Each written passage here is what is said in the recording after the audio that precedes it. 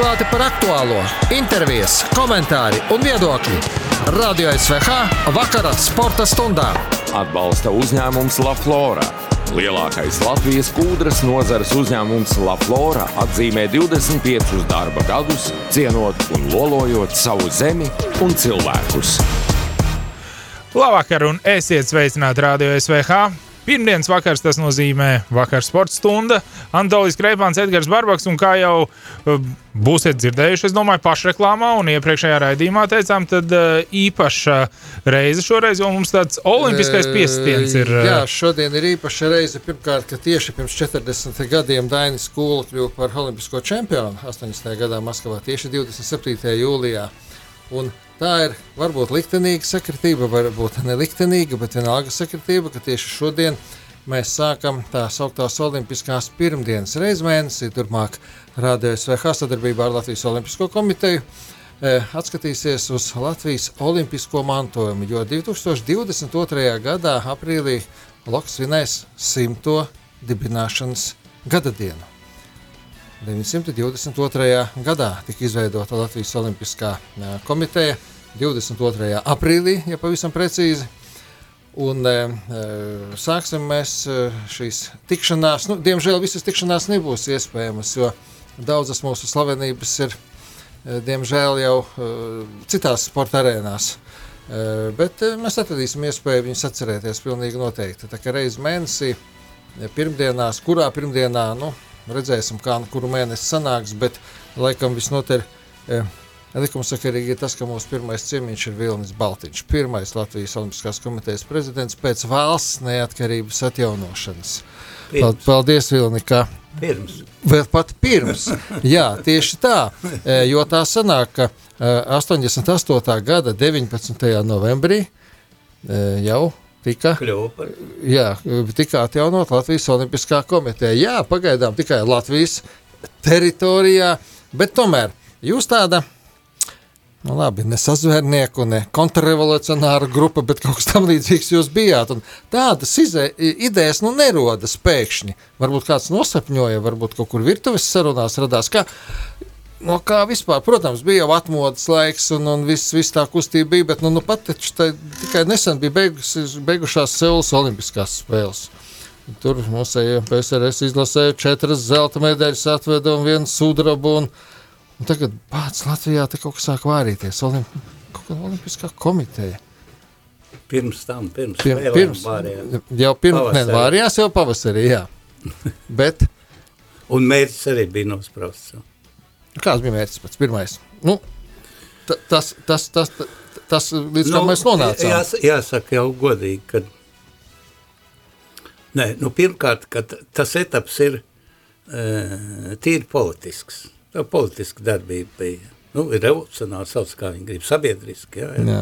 Jo tur, ar konkrēto sportu jau tur tā attālināt viss bija.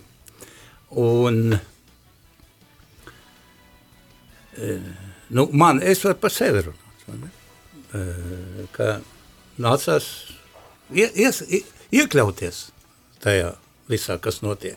Tūlīt jau pēc Gorbačova vārdiem.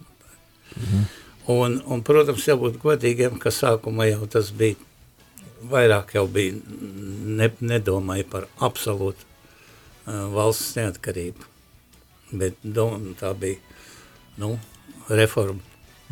reformu padarīšanu, padarīt cilvēcīgu to sociālismu. Vienmēr sakot, doma bija jau tāda brieda, kad apmēram tā kā tagad ir Eiropas Savienība, tā, teiksim, padomju savienības teritorijā izveidot tādu. Bet diezgan ātri jau parādījās to, ka tas ir absurds, ka tas nav iespējams, jā, jo lielās Krievas tautas alkas pēc impērijas sajūtām bija ļoti nopietnas, ko mēs arī sapratām, ka tur nav iespējams tas. Jā. Bet sākumā, protams, bija, kāpēc, lai nevarētu būt formāli neatkarīgai, formāli patstāvīgai republikai, kas apvienojusies Padomu Savienībā. Kā tas pat konstitūcijā bija rakstīts. Rakstīts un ārlietu ministrija un viss, kas formāli bija, kāpēc nevar būt Sava Nacionālā olimpiskā komiteja. Nacionālā olimpiskā komiteja, kur pārstāvēt savu tautu, tajā lielajā tautu parādē. Ja? Lai, jo, tu jau droši vien arī atceries vēl, kā ir viens spilgts piemērs, kas raksturo tā laika, par sportu runājumu, domāšanas, jeb dvēseles sašķeltību, jo visi skatās hokeju, slimo pa Balderi un grib, lai Krievi vinnē, zaudē. Jā. Balders, lai vinnē, bet Krievi... Lai Balders 3 iemet, bet lai viņi zaudē beigās. Jā. Nē. Apmēram tā arī bija. Tu iedomājies, un tas jau pa visam līnijām bija tāda dubulta morāla, dubulta padarīšana. Un, man arī vajadzēja ieslēgties kā apzinīgam cilvēkiem procesā, kur es varēju ieslēgties. Tur ir ar sportu visu mūžu. Savā sfērā tieši Kaut gan es biju jau aizgājis no sporta stipri attālu. Kino jau tur dominēja kaut ko. Es jau pa priekšu aizgāju uz kolhoznieks bija kolhozā strādāja. 3 gadus kopā bija no sākuma kolhoz priekšsēdētāja vietnieks palīga ražošanā, un pēc tam man bija savu brigādīti. Un Ņiva jau tad arī droši vien, vai ne? Arī Ņiva. Ņiva bija, ne? Nē, vec Moskviņš. Jā, tā to arī ir interesanti. Labi, jā. Bet tagad pasauc puiši apakaļ, lai nāk uz sabiedriski iztaisīja man pa kinofondu direktoru, jā. Jo man bija, kinofondu direktors, tas ir saimniecisks darbinieks vairāk, jā. Es jau biju apguvis visādas stiķis un niķis kolhozā strādājot. Un kur, protams, viss mūžs ar sportu saistīts, un ko darīt, apzinājos arī to sportu latviešu tautā lielo nozīmi. Jo es uzskatu, ka ir 2 tādi,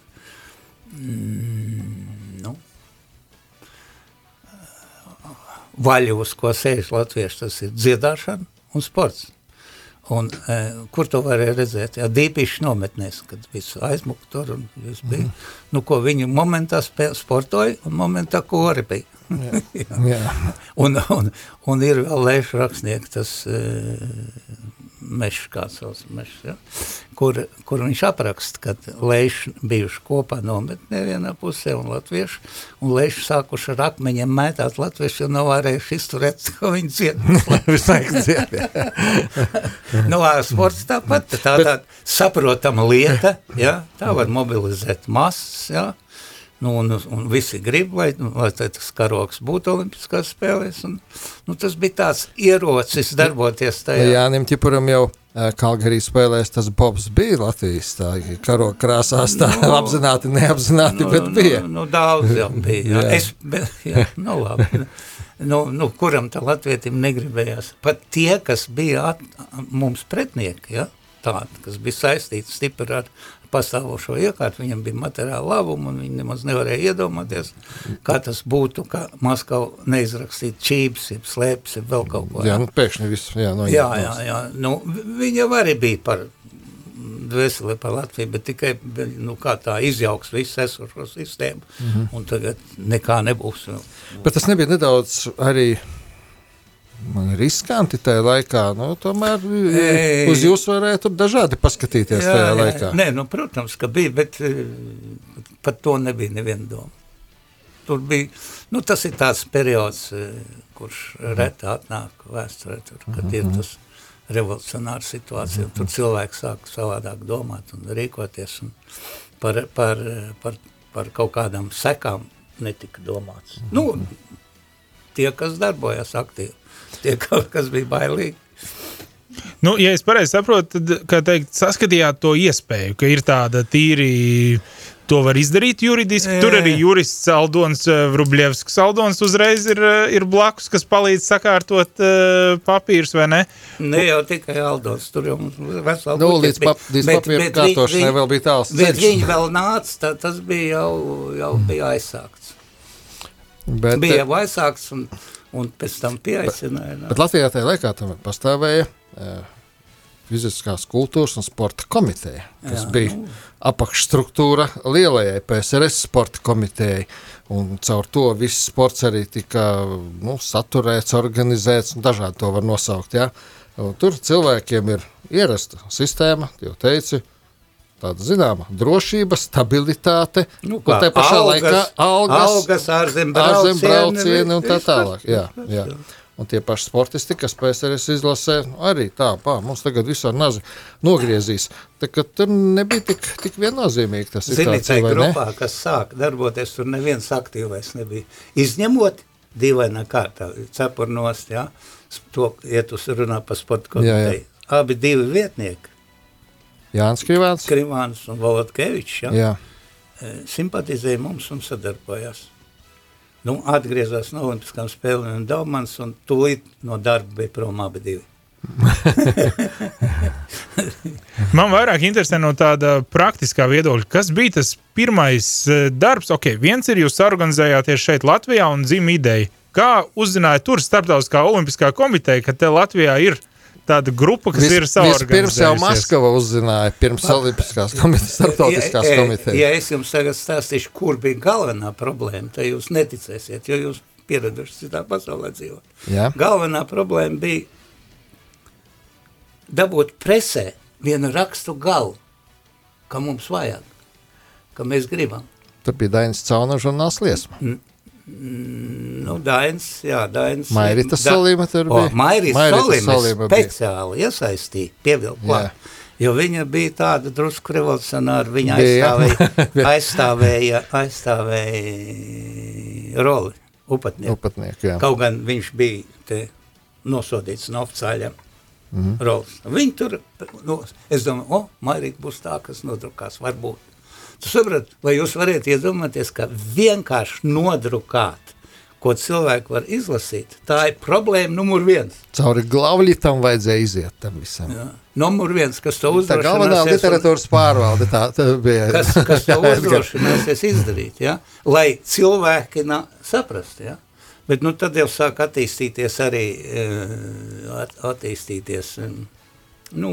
savstarpējā komunikācija, informatīvā, un mums jau bija 10,000 paraksti par Olimpisko komiteju, pirms vēl nav publicēts. Jau bija. Preses namā, starp citu, brauc tur. Jā, jūs 2 dienas brauc, rindas stāvēja parakstīties. Daudzi sūtīja no, kas tālāk, bet daudz arī brauc. Jā. Preses namā vestibilā tur aprozījās ļoti daudz cilvēku tajā laikā. Jā. Daugavas sportnamā tā lielā konference atjaunošanas mums notika toreiz. Jā. Un tad jau tur tās noskaņojums laikam bija tomēr par 80%. Protams. Vismaz, ja ne 90%. Tas jau bija aizgājis tā kā tur vienos vārtos. Bet tomēr es paskatījos tā laika to statistiku, 22 bija pret 7 atturējās. Protams, gandrīz no 500 tas ir.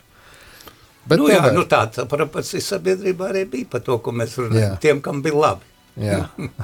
Es nesaku, ka viņi nevēlējās Latviju brīvu valsts, bet viņi neticēja un baidījās, ka...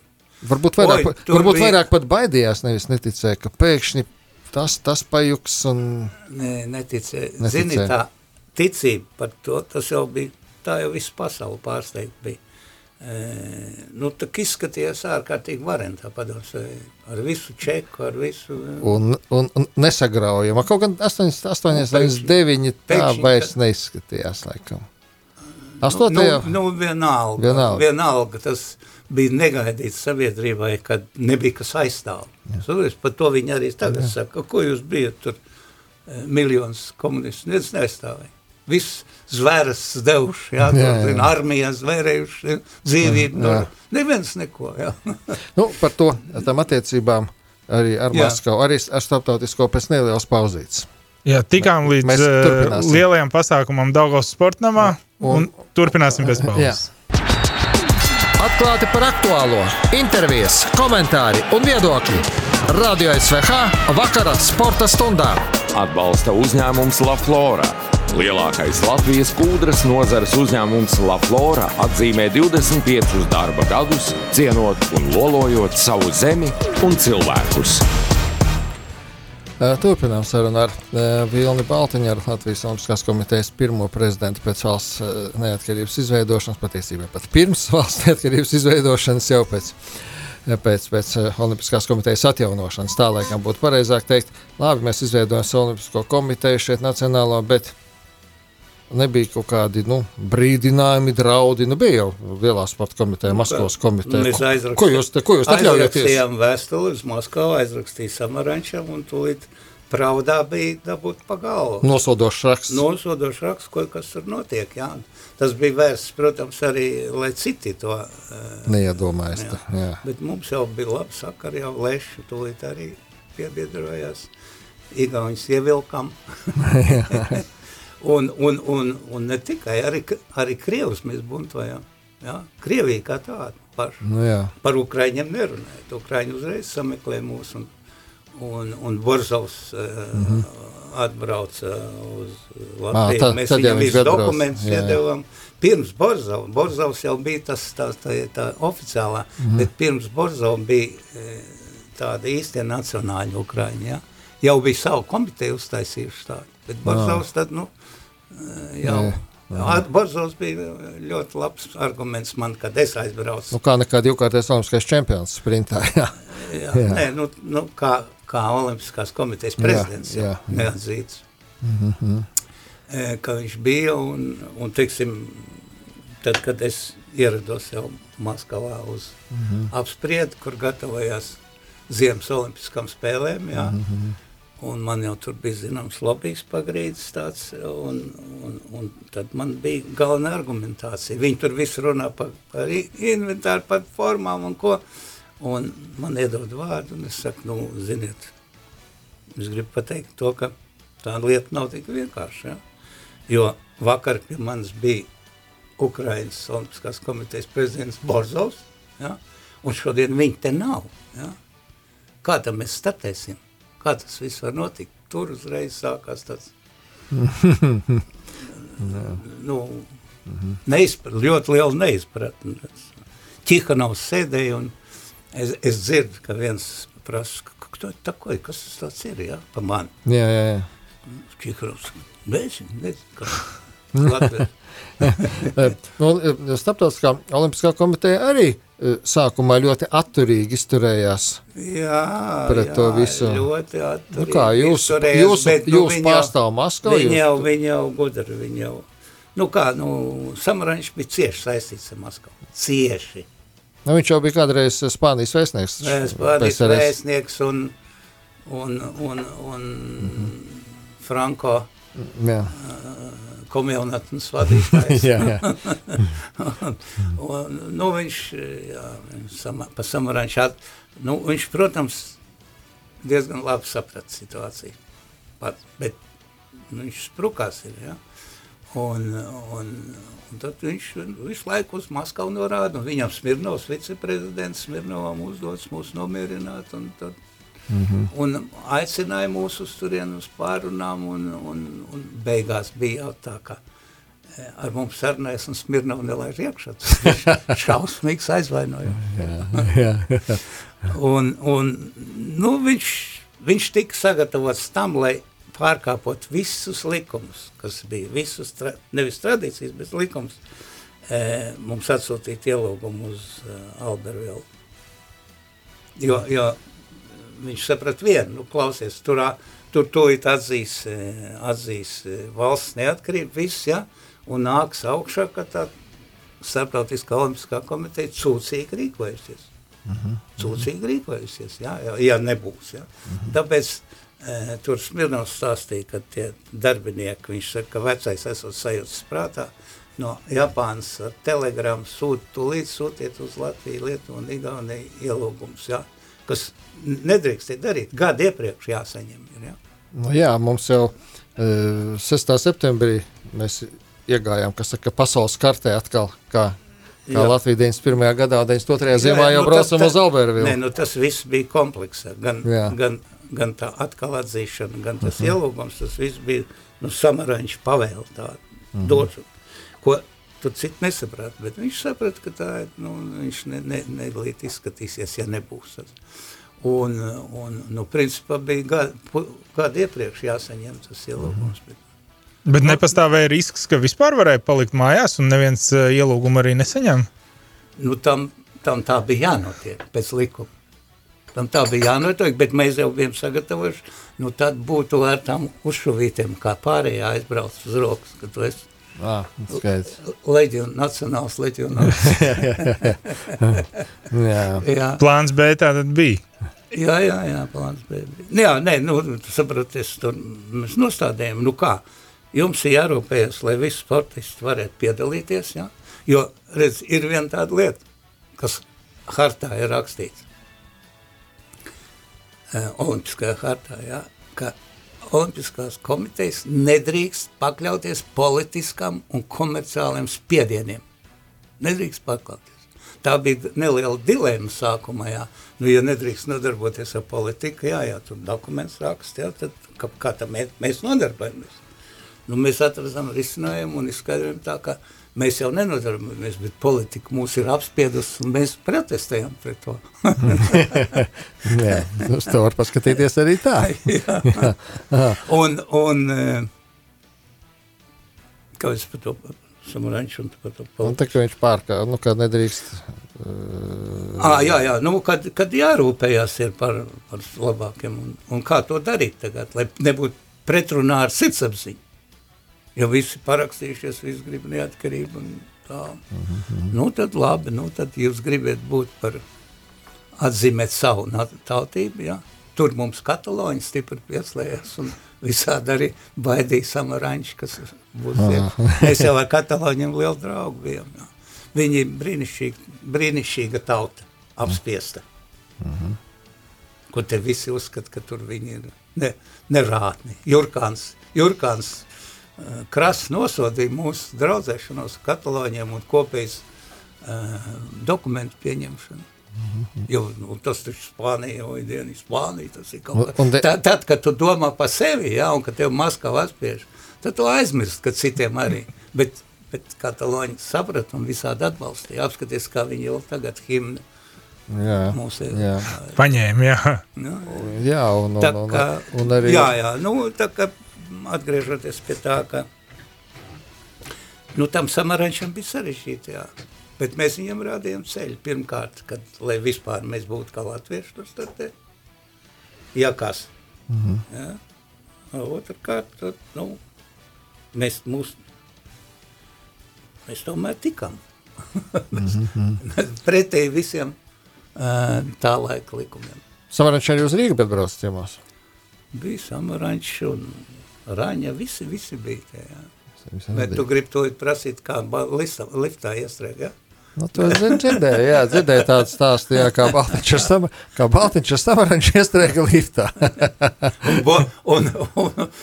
Karāra vēl tur, ne? Jā, Karāra vainīgs, jā, bet galvenais Godmans lauz durvis un gribēja dabūt ārā mūs, un nekā nevarēja. Es domāju, ka tik nesāk psihot tur, ka nesāka savu lielo šaujamo, viņam tas liels šaujamais bija. Šaut pa tām durvīm. Rīdzenē. Es domāju, ka jūs to norganizējāt, lai varētu to Samaranču tur pierunāt. Viņš bija pārdies, kad tieks iespiedies stūrīti un saka, ugunsdzēsies. Jā. Jā, bet mēs šajā laikā nav iespējams, mēs jau te pauzē runājam, ka par katru šo tādu kā novirzienu, par katru niansu tur varētu stundām runāt. Jā, kā tas viss notika un cik... Tāpēc vadi sarunu, prasa jautājumu un izgādot. Kā tas bija solīti pa solītim un izmantojot gan nedaudz viltu, gan diplomātiju, gan visu kaut ko, gan zini, formulējumus dažādas. Kad ir cilvēki, kas pasaka, ko jūs tur lepojaties, ko jūs tur izdarījāt, jā? Tā kā Dons Kihots, jā, arī uz dzirnavām brauk virsū, jā, un saceļās vējš un apgārt dzirnavas. Jums tāpat bija. Tas tā nav, tāpēc, ka viss tā darbība bija, viena maza daļiņa, bet no tā saceltā vēja, kas to dzirnavas sagāza. Tas bija aktīvi veicināja procesu. Pie tam nekur nav teikts tas, jā, bet, der atzīmēt, ka, mēs bijām tautas fronts, skaidrs. Tad, mēs esam tautas fronts, mēs esam, visi Latvijā, visi bija tautas fronts, bet bija tautas frontai vadība. Jā? Un jāsaka tā, ka tautas fronts vadība, sākuma periodā, jā, šķīvi uz mums skatījāmies. Jo Vēlāk jau viņi ierakstīja savā programmā. Nu, jā, rakstīja, bet kas atbildēja par sportu tautas frontē? Nezinu. Un tāds, droši vien, ka nezinu, es arī viņu īsti nepazinu. Tenisists, jā, pat uzvārdu aizmirst. Viens večuks tenisists, jā, kas ļoti nekontaktējas ar mums vispār. Tātad tur bija tā, ka kaut ko pa daudz patstāvīgi tad neklausās. Es nesadarbojos. Avens. Jā. Tenisists Avens bija tāds. Nezinu, ko viņš bija vecāks kungs. Un tā kā tur nebija jau vienkārši tas periods. Tagad tenisam beidzot ir piedots tādā loka izpratnē, kur Kārlis Lejnieks ir jaunais ģenerālsekretārs, bet vajadzēja paiet cik gadiem. Brīnišķīgs puisis, es teikšu, man ļoti simpatizē, un galvenais simpatizē jauna paudze kaut ko varbūt darīs. Jo, cik tev var tie veči? Tu te teici, ka daudz ir aizsaulē, un es tajā brīdī iedomāju, bet es vēl šajā saulē. Tas ir labi, mums prieks par to. Ne tikai šajā saulē golfu spēlē, ko tik tu nedari? Jā. Tas ir labi. Tā kā, vajag, lai jaunie, un viņš ir, man liekas, gudrs, smuks un runātīgs un visā. Jo, saprat, tagad arī pārmet tur, ka tā Olimpiskai komiteja, Tikmers un cits neviens un viss. Bet saproties, lai kļūtu par, lai labi funkcionētu tajā amatā, jābūt gatavam. Žošs jau kopš 90. gadu sākuma. Jābūt, viņš no paša sākuma. No paša sākuma. Jābūt gatavam. Tu saproties, lai tu cik gudrs tur būtu kāds biznesmens, viss sports tomēr ir. Sports ir, ja iet pat lielas pat runa, ja? Un olimpiskās rezultāti ir lielais sports, protams. Ir asi konkurējuši cilvēks darbība otrā vietā pēc kara. Karā nogalina. Te tas pats tikai nenogalina. Ja? Uz tā jau balstās visa olimpiskā ideoloģija, ja? Ka novirzīt uz turien. Un tur, lai vinēt, ir, tas ir gan māksla, tas ir gan zinātne pat mazāk. Ja? Tā ir ļoti sarežģīta lieta, kas prasa zināšanas. Ja? Prasa zināšanas, pieredzi un visu. Un tās jomas pārzināšana. Un tas puisis ir tāds, kur es redzu nākotni. Tas ir labi, ka mums ir jauna paudze. Paldies vecajai paudze. Paldies celmlaužiem ar ļoti svarīgi vilni. Jauno ļaužu domāšanu. Ļoti saudzi. Es jau nedrīkst izteikties, varbūt es multais vecum kaut ko. Nē. Paldies, Vilni, ka atrādi laiku pie mums atbraukt un lai jaunā paudze tagad turpina to, ko celmlauži uzsāka. Bet, ja tu taisīs raidījumu ciklu, es saku, iezīmē 3 periodus. Es viņus nosaukšu. Pirmais ir emocionāli patriotiskais līdz pirmajiem startiem. Otrais periods ir valsts būvēšanas, kurā mēs aktīvi piedalījāmies, kurā bija liela atsaucība no revolucionāriem ieredņiem arī faktiski. Ja? Un trešais periods sākās ar marsiešu atnākšanu un visu sagraušanu. Skaidrs, pa ko runa. Marsietis iesāk grautiņu, kur nav vairs tā kā. Tagad prasās, stipri pārkārtot prasās. Ja? Jo tādā veidā, kā mēs darbojamies, būvējot valsts un veidojot likums, ja? Kur tagad valda formālie ierēģi, ja? Kuri nedod Dievs tur kaut kas pa jaunam meklēt, bet sportā, lielā sportā ļoti svarīgi ir arī jaunas ceļas meklēt, visu laiku būt mobiliem, reaģēt ātri. Ja citās sfērās tu var, zini, uz mēnesi atlikt un nekas nenotiks, tas sportā bieži vienu dienu nokavē un cauri, ja? Jā, tad esi jau zaudējis. Lūdzu, iezīmēt arī darbības virzieni jaunajam prezidentam un ģenerālsekretāram. Jā, tieši tā par tiem 3 periodiem un mēs, protams, ka katru mēnesi mums būs arī mūsu olimpiskās slavenības reiz mēnesī un ne tikai droši vien. Uzzināsim arī, ko viņi domā par Vilnu Baltiņu, kāds viņš bija prezidents viņiem. Tie, kas viņu pazīst. Bet mums tās slavenības būs arī no tā laika, kad Vilnis vēl arī pats sportoja. un es biju beidzis sportot. Jā. Es jau zinu, ka ar sportu sarežģītas attiecības. No vienas puses saskatu visu to negatīvo, kas ir, un gribas attālināt. No otras puses, vispār pateicīgs sportam. Tikai, ka vispār izdzīvojas tapis. Jo sports tas ir vienkāršot dzīves modelis vispār. Vienkāršot dzīves, kur ir labais un ir sliktais, jā, un var skatīties uz pusglāzi pilnu, jā. Jā, pustukšu vai puspilnu. Vai uz melno, vai uz balto, jā. Un tas viss ir kopā. Paldies, Vili. Paldies, Baltiņa kungs. Atgādināšu tiem, kas klausās mūs, lai saprastu vēl to kontekstu, ja sporta. Tātad 1966. gadā Vilnis Baltiņš kļuva par pasaules čempionu airēšanā. Airētājs tagad atkal ir pie stūras, ja redzēsim. Un tagad ir 2020. gads, varat parēķināt. Un Vilnis Baltiņš joprojām ir ierindā. Mierīgi jāstartē. Man nākošais svētdien mačs svarīgi. Tālāk. Atklāti par aktuālo, intervijas, komentāri un viedokļi. Radio SVH vakara sporta stundā. Atbalsta uzņēmums La Flora. Lielākais Latvijas kūdras nozares uzņēmums La Flora atzīmē 25 darba gadus, cienot un lolojot savu zemi un cilvēkus. Vakar sporta stundu turpinām ar basketbolu un esam sazvanījuši Latvijas basketbola izlases galveno treneri Robertu Štelmacheru. Labvakar, Robert! Labvakar visiem.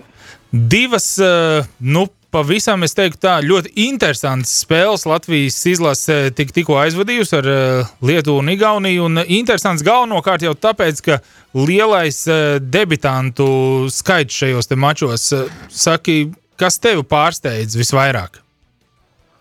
Vispār jāsāk teikt to, ka vismaz forši, kad ir skatītāji zālē un ir patīkam un turnīrs bija ļoti labi norganizēts, ko mēs no sākuma negaidījām, jo neviens kā vispār tas notiksies, tas turnīrs, un vai būs skatītāji vai nebūs, bet, principā no mana skatu punkta, es domāju, kad mēs aizbrauca spēlētāji tie, kas bija gatavi braukt uz to turnīru, un es domāju, viņiem cepuri tā kā visi nospēlēja godam, protams, kāds varēja varbūt labāk, un gaidījām labāk, vai tā, bet, principā, es domāju, daudz spēlētāji dabūja tā kā kristības izlasē, un katram spēlētājam ir jāiziet cauri tādam posmam, bet, protams, kad 8 uzreiz, tas ir, protams, diezgan daudz priekš vienas komandas. Jā. Bet tas var dot nākotnē kaut kādu pozitīvu efektu, un tagad, iespējams, izlases treneri ir pārbaudījuši tādus spēlētājus, kur citos gadījumos nemaz nevarētu atrādīties viņiem. Jā, es neteiktu, ka varbūt citos gadījumos nebija spēlētājs, bet es domāju, ka tas jebkuram spēlētājiem uzvilkt Latvijas izlases krekliņu ir liels notikums. Un varbūt es ceru, ka daudziem no tiem spēlētājiem, kas tagad uzvilk, varbūt pirmo reizi vai arī vēlreiz uzvilka, ka tas būs kaut kāds stūmiens gan karjerā, gan arī galvā, kad basketbols ir brīnišķīgs un Latvijas izlases ir vērts tur, kur piedalīties. Par pašām spēlēm. Tur īsti svētki Igaunijai, kā arī viņi to bija plānojuši laikam. Noteikti jau tas turnīrs jau bija tā kā viņiem, jo mēs ilgi domājam, vai vispār piedalīties tajā turnīrā, vai mums tas vispār nepieciešams šī situācijā, un neviens jau jūnijas sākumā nezināja, kā viss tā pandēmija ies uz priekšu, bet, principā noteikti, kad norganizēts un izdevies tieši to, ko viņi arī gribēja uzvarēt, un principā tā. Mēs atkal varbūt, un Lietuva, arī runājot ar kolēģiem, viņiem bija arī savādāki plāni.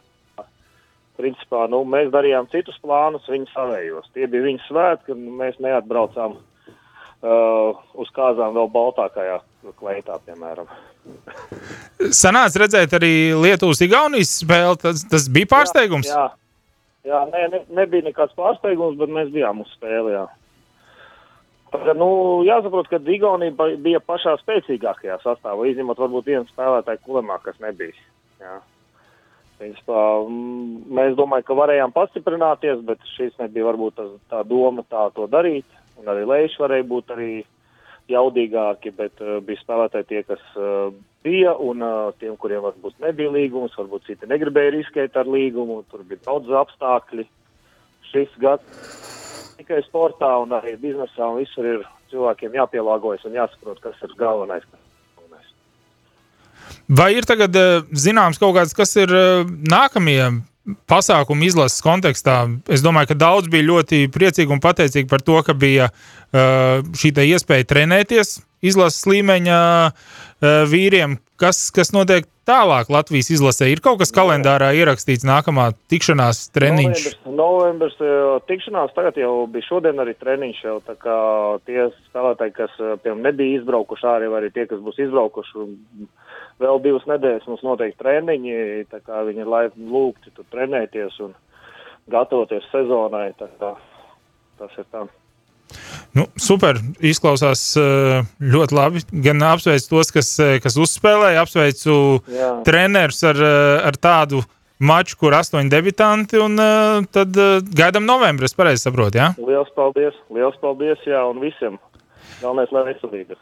Jā, Roberts Stelmhers, tas bija Latvijas izlases galvenais treneris. Latvijas izlase no Tallinas atgriezās ar 2 zaudējumiem.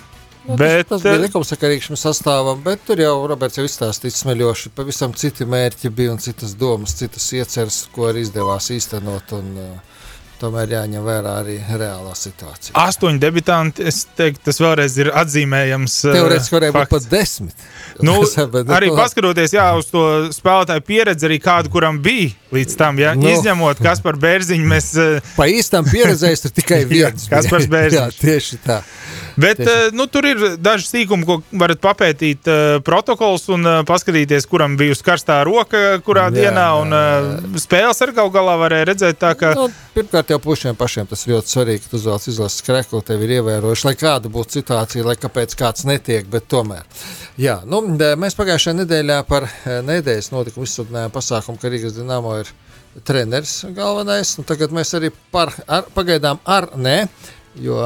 bet par šo treneri ar Jāni Matulu parunāsim, kurš tomēr Pēters Skudru sen pazīst, un kāds būtu viņa viedoklis, kas tagad notiks. Skudra būs treneris, ne jau zināmi šodien arī Gins Meija un Miķels Rēdeks parakstījuši līgumu, Lauris Dārziņš dažām dienām, nebūs Ali Šauska, diemžēl, Skudriem ir izteicies, ka ļoti žēl, ka Balinskis ir jau Čehijā, bet, darbs turpinās, komanda šonedēļ jau sāk pamazām kaut ko darīt. Sveiks, Jāni!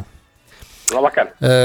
Laikam jau varēja diezgan droši paredzēt, ka Pēteris Skudra būs galvenais treneris. Tagad tas ir noticis. Kas tagad būs? Daudz ko par viņu runā. Skarbs, neiecietīgs bieži vien un tā tālāk. Preses konferencē, gan viņš pat tādu neizskatījās, bet tomēr. Sezona nav sākušās. Jā, spēles nav sākušās. Jā, ja runājam par preses konferenci, tad mani abi divi Dinamo priekšnieki, gan Skudra, gan Savickis pārsteidza, abi divi bija ļoti pozitīvi, kas principā nav slikti, tikai mana revolucionārā pieredze māca, ka ja cilvēks ir ļoti progresīvs un tāds ļoti pozitīvi noskaņots, tad viņam aiz muguras ir sūdi. Jā, tad jau redzēsim, liekas rādīs, bet vispār kā tu skaties uz šo faktu, Pēters Skudra Rīgas Dinamo galvenais treneris. Ne pozitīvi, ne negatīvi, bet vispār. Es principā neskatos nekā. Es saprotu, ka Rīgas Dinamo tagad mums ir, un faktiski Latvijas hokejam ir jauns galvenais vadonis, un mums žurnālistiem būs daudz darba, jo Pēters ir atraktīvs, daudz runā, ir lietas, ko viņš varbūt varētu pa priekš padomāt un tad pateikt, bet tāda ir realitāte. Man būtu labāk paticis, ja viņš būtu ātrāk kļūst par galveno treneri un arī par ģenerālu menedžeru vienlaicīgi, jo tad nebūtu šo stulbo runu. Vai es gribēju Jāni Voru apskatīties, vai kā man noderēja Uvis Balinskis. Abi prom. Abi prom, labi. Voris varbūt nav pamatsastāvs spēlētājs, bet Balinskis manā uztverē ir. Un bija pagājušās sezonas labākais aizsargs Dinamo. Tad kaut kas Savicka kantorī nav aizgājis pareizi. Bet tagad daudz dažādas informācijas parādās arī par jau tā teiktiem pārbaudītiem cilvēkiem, kurus Skudra labi pazīst, kas varētu iesaistīties. Tas pats Paršins, piemēram, ļoti pieredzējis uzbrucējs un tā tālāk. Tas tāds diezgan skaļš vārds hokejā. Cita lieta, cik daudz viņš reāli gatavs palīdzēt. Bet, kamēr tās ir runas, agri runāt par to, ka viņš te spēlēs. Redzi, es domāju, ka tas ir būtībā tāds marketinga gājiens, jo mums ir jāpiesaist komandā Krievijas spēlētāji, jo acīm redzot kāds pāris mēnešus, ja ne 3, varbūt vairāk, mēs sezonu sāksim Krievijā, un tad ir vienalga, kurā tu pilsētā sāc, bet ja tev ir Krievijā daudz maz zinām spēlētāji, tautu varētu nākt arī apskatīties viņus, vai mēs spēlēsim Čehovā, Sočos vai citur kaut kur, tam nav nekādas nozīmes. Man liekas, ka, un plus vēl viņiem tāpat ir daļējs bezdarbs, un es saprotu, ka daudzi spēlētāji ir gatavi spēlēt gan arī par KHL minimālo algu. Jā, un tas ir lielākajā daļā no KHL komandām šo sezonu. Jā, un ja tu man prasīs droši vien par latviešu spēlētājiem, mani mazliet pārsteidz, bet no otras puses nepārsteidz, ka tik stīvi notiek sarunas ar Kristapu Sotnieku, Mārtiņu Karsumu, Oskaru Cibuļski un arī Oskaru Bārtuli. Jo, cik es esmu dzirdējis, tad 3 no šiem spēlētājiem Skudra neredz savā komandā. Ja? Kas atkal ir ļoti dīvaini, jo ģenerāla menedžera pienākumu izpildītājs, kuram bija atļauts tā kā komplektēt komandu Guntars Paste, 2 vai 3 no šiem redzēja tā kā tos atslēgas pamatspēlētājus, jā. Jā. Vai es esmu dumšs, vai visi ir dumi, bet kaut kas neklapē īsti kopā. Šodien es kaut kur lasīju, neatceros, kurā portālā virsrakstu, ka ar tevis minētajiem spēlētājiem sarunas notiek un turpināsies, un Skudra viņus labprāt redzētu komandā. Jā, es domāju, ka sarunas notiek varbūt ar kādu lai nolaiž šo savu līgumu latiņu lejā, jo visā Krievijā šobrīd, visā KHL ir cenas ir kritušās. Es domāju, visur Eiropā, ne tikai KHL. Jā, protams, visur Eiropā, un es domāju, ka arī dažiem no manis nosauktajiem 4, principā diezgan grūti būs atrast darbu, ja Pēters Skudra viņus nepaņems, un viņi jau arī to saprot, ja, bet tur atkal ir stāsts, ka ja tu vienreiz nolaidi savu līgumu cenu lejā, ja, tad tu nekad vairs, ja tu nesamet 50 ripus, tu nekad vairs viņu nepacel uz augšu. Tā ir, jā, tāpēc jau arī negrib nolaist neviens. Jā, tāpēc arī neviens negrib nolaist un cīnās līdz pēdējām, un tad, ja ir galīgi jūt, tad varbūt, jā. Bet es domāju, ka ne tikai ārpus hokeja, bet arī hokeja laukumā būs interesanti. Tieši tā, es tieši gribēju ar to arī pabeigt un teikt, ka mēs nezinām, kad sāksies sezona, kā un kāds būs sastāvs, bet vienu mēs varam puslīdz droši teikt, garlaicīgi nebūs. Jā, intriga būs. Tieši tā. Galvenais, lai sākās tā sezona. Mēs jau ar futbolu vienreiz jau atklājām jau Latvijas čempionātā, jā, pēc tam 3 mēnešus gaidījām, jā. Būs, novembrī noteikti būs. Es arī domāju, ka ja ne ātrāk, tad novembrī būs. Paldies, Jāni. Jā, vislabāk. Jā, arī no krievu kolēģiem, cik es palasu dažreiz portālus, hokeja kontekstā vispirms laikam tomēr, un tad, tur arī virmo runas ap to, ka, lai ko tur teiktu, Aleksejs Morozovs, KHL šefs un tā tālāk izcils hokejists kādreiz, protams, ne tikai KHL, bet arī NHL, tomēr Pitsburgā vienā maiņā ar Lemie, kurš katrs nespēlē, bet oktobris varētu būt tas optimālais variants, kad varētu kaut kas sākties. Tad jau redzēsim, mēs neko nevaram tagad paredzēt. Man nedaudz nepatīk šajā kontekstā tas, ka, paskaties, Dinamo jau tā, protams, nekad nav bijusi pie bagātākajām līgas komandām, un ja tev ir vēl pāris mēneši, jādzīvo izbraukumā visu laiku. Tās ir viesnīcas, tie ir visi ēšanas izdevumi un tā tālāk, kas tomēr mājās dzīvojot viņi nav. Nu, tev ir sava arēna, kur tu trenējies, un tas droši vien divus labus spēlētājus vēl, kā teikt, paņem nost naudas ziņā. Droši vien arī tas, un redzēs, kā būs, ja mums būs jāspēlē pirmā daļa tikai viesos, otrā tikai mājās, arī tas no tirgvedības viedokļa ir diezgan neizdevīgi. Es tev pateikšu arī vēl, kāpēc neizdevīgi, tāpēc, ka iedomājies nospēlēt pussezonu izbraukumā, cik tu tos punktus var savākt, tīri objektīvi vērtējot, jā? Un tad pierunāt to skatītāju mājās nākt uz spēlēm, kad viss jau ir pazaudēts. Es negribētu teikt, ka viss būs pazaudēts, pat ja tāds scenārijs būs. Bet ieliešu pat spēcīgu komandu, kurai jāspēlē visu laiku izbraukumā. Nebūs tur brīnumu. Pēterburgas skājā tu ieliksi tur spēlēt izbraukumā. Ir ļoti...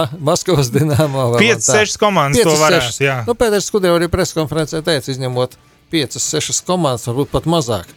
Pārējām visām, objektīvi tas līmenis kritīsies. Tas, diemžēl, tā situācija tāda, un tas attiec ne tikai uz KHL, tas attiec uz visām hokeja līgām. Visur būs citādāk, nebūs tā, kā ir bijis. Ko mēs vēl varētu paspēt no tādiem galvenajiem pasākumiem pieminēt? Protams, šodien daudz runu par Rebeku Kohu. Prieks par meiteni. Atradusi savu lielo mīlestību sportistu no Katāras diskmetēju un, noziegums pārgāja islāmā. Man liekas, tik super tūredzīgi, un tas būtu otrādāk, ja tas Džeks tagad kļūtu par kristieti un izdzēstu kaut kādas savas bildes, mēs visi teiktu, cik forši. Varonis, gandrīz vai. Rebeka Malacis, come on, cilvēki, tiešām, tas ir tik tūredzīgi, un tā ir normāla kultūras sastāvdaļa kaut kāda, kad ir pilnīgi normāli, ka, piemēram, Turkish Airways nereklamēsies nekad žurnālā, kur ir meitenes peltkostīmā. Tā ir mazliet cita domāšana, un tā, savukārt no Rebekas puses, tā ir vienkārši šīs kultūras respektēšana, kurā tu ienāc, un nekas vairāk. Tāpat kā pie mums atbraukta, tu jau teici, cilvēks no austrumiem, vai no tālajiem austrumiem, vai no tojiem austrumiem no svarīga, vai no Austrālijas, un viņš respektētu mūsu kultūru un tradīcijas. Tas ir tāpat. Apmēram. Tā kā galvenais, lai viņai ir veselīgi viss kārtībā, jo tur jau ar treneri Andruškeviču bija intervija, kurš par to galīgi neuztraucas. Bet, viņš par Rebekas ceļgaliem uztraucas. Jā, tieši tā, viņa tas uztrauc, un tāpēc arī uztrauksimies par to, par ko jāuztraucas. Un par futbolu visu laiku var pieminēt tikai to, ka kaislības ir augstu vilni. Es šeit nedomāju to vēstuli, tur sakūdīto, sarakstīto Valmierai, bet turnīra tabulā paskatās un spēles paskatās, un cik mūsu tiesneši dāsni uz sarkanajām, dzeltenajām kartītēm. Es dažreiz skatos un brīnos. Brīnos par to, ka patiesībā nebrīnos, ka mūsu klubi, kas spēlē Eiropas kausos, bieži vien īsti nevar saprast futbolisti, kāpēc nav sots, kāpēc nesvilpj. Nav jau runa par to, ka tur jāatbalsta rupjība vai vēl kaut kas, bet daži lēmumi ir, maigi sakoties, nesaprotami. Varbūt viņi arī vēl tikai sāk sezonas, jau nezinu, bet trešā daļa šobrīd aizvadīta no sezonas. Divi izteikti līderi, RFS gan pat paklupo, tur par trešo, pat arī Ventspils, Spārtaks tuvojas pamazām, un būs ļoti interesants turpinājums, un čempions ir pārliecinoši pirmais, turpat RFS, bet katrā kārtā ir vismaz 2-3 spēles, kurās kaut kas notiek. Negluži tā, kā paredzēts. Jā, redz, es jau biju RFS jau pēc 3 kārtām jau kronējies par čempionu, tas pēc 6 vēl bija, tas bija ok, jā. Tagad situācija mainās, jo interesantāk. Mēs jums sakām paldies par šo stundu kopā ar mums. Jā, atgādināšu vēlreiz, ka arī augustā viena no pirmdienām vismaz pusraidījuma tiks veltīta mūsu olimpiskās 100-gadas mantojumam. Ir mums ieplānota tā saruna diemžēl nav iespējams, par mūsu pirmo olimpisko medaļnieku zem Latvijas karoga, par Jānu Daliņu. Ar ko, kā, laiks rādīs. Antolijs Kreipāns, Edgars Barbaks bija kopā ar jums. Tiekamies nākamā pirmdien. Atklāti par aktuālo, intervijas, komentāri un viedokļi. Radio SVH vakara sporta stundā. Atbalsta uzņēmums La Flora. Lielākais Latvijas kūdras nozares uzņēmums La Flora atzīmē 25 darba gadus, cienot un lolojot savu zemi un cilvēkus.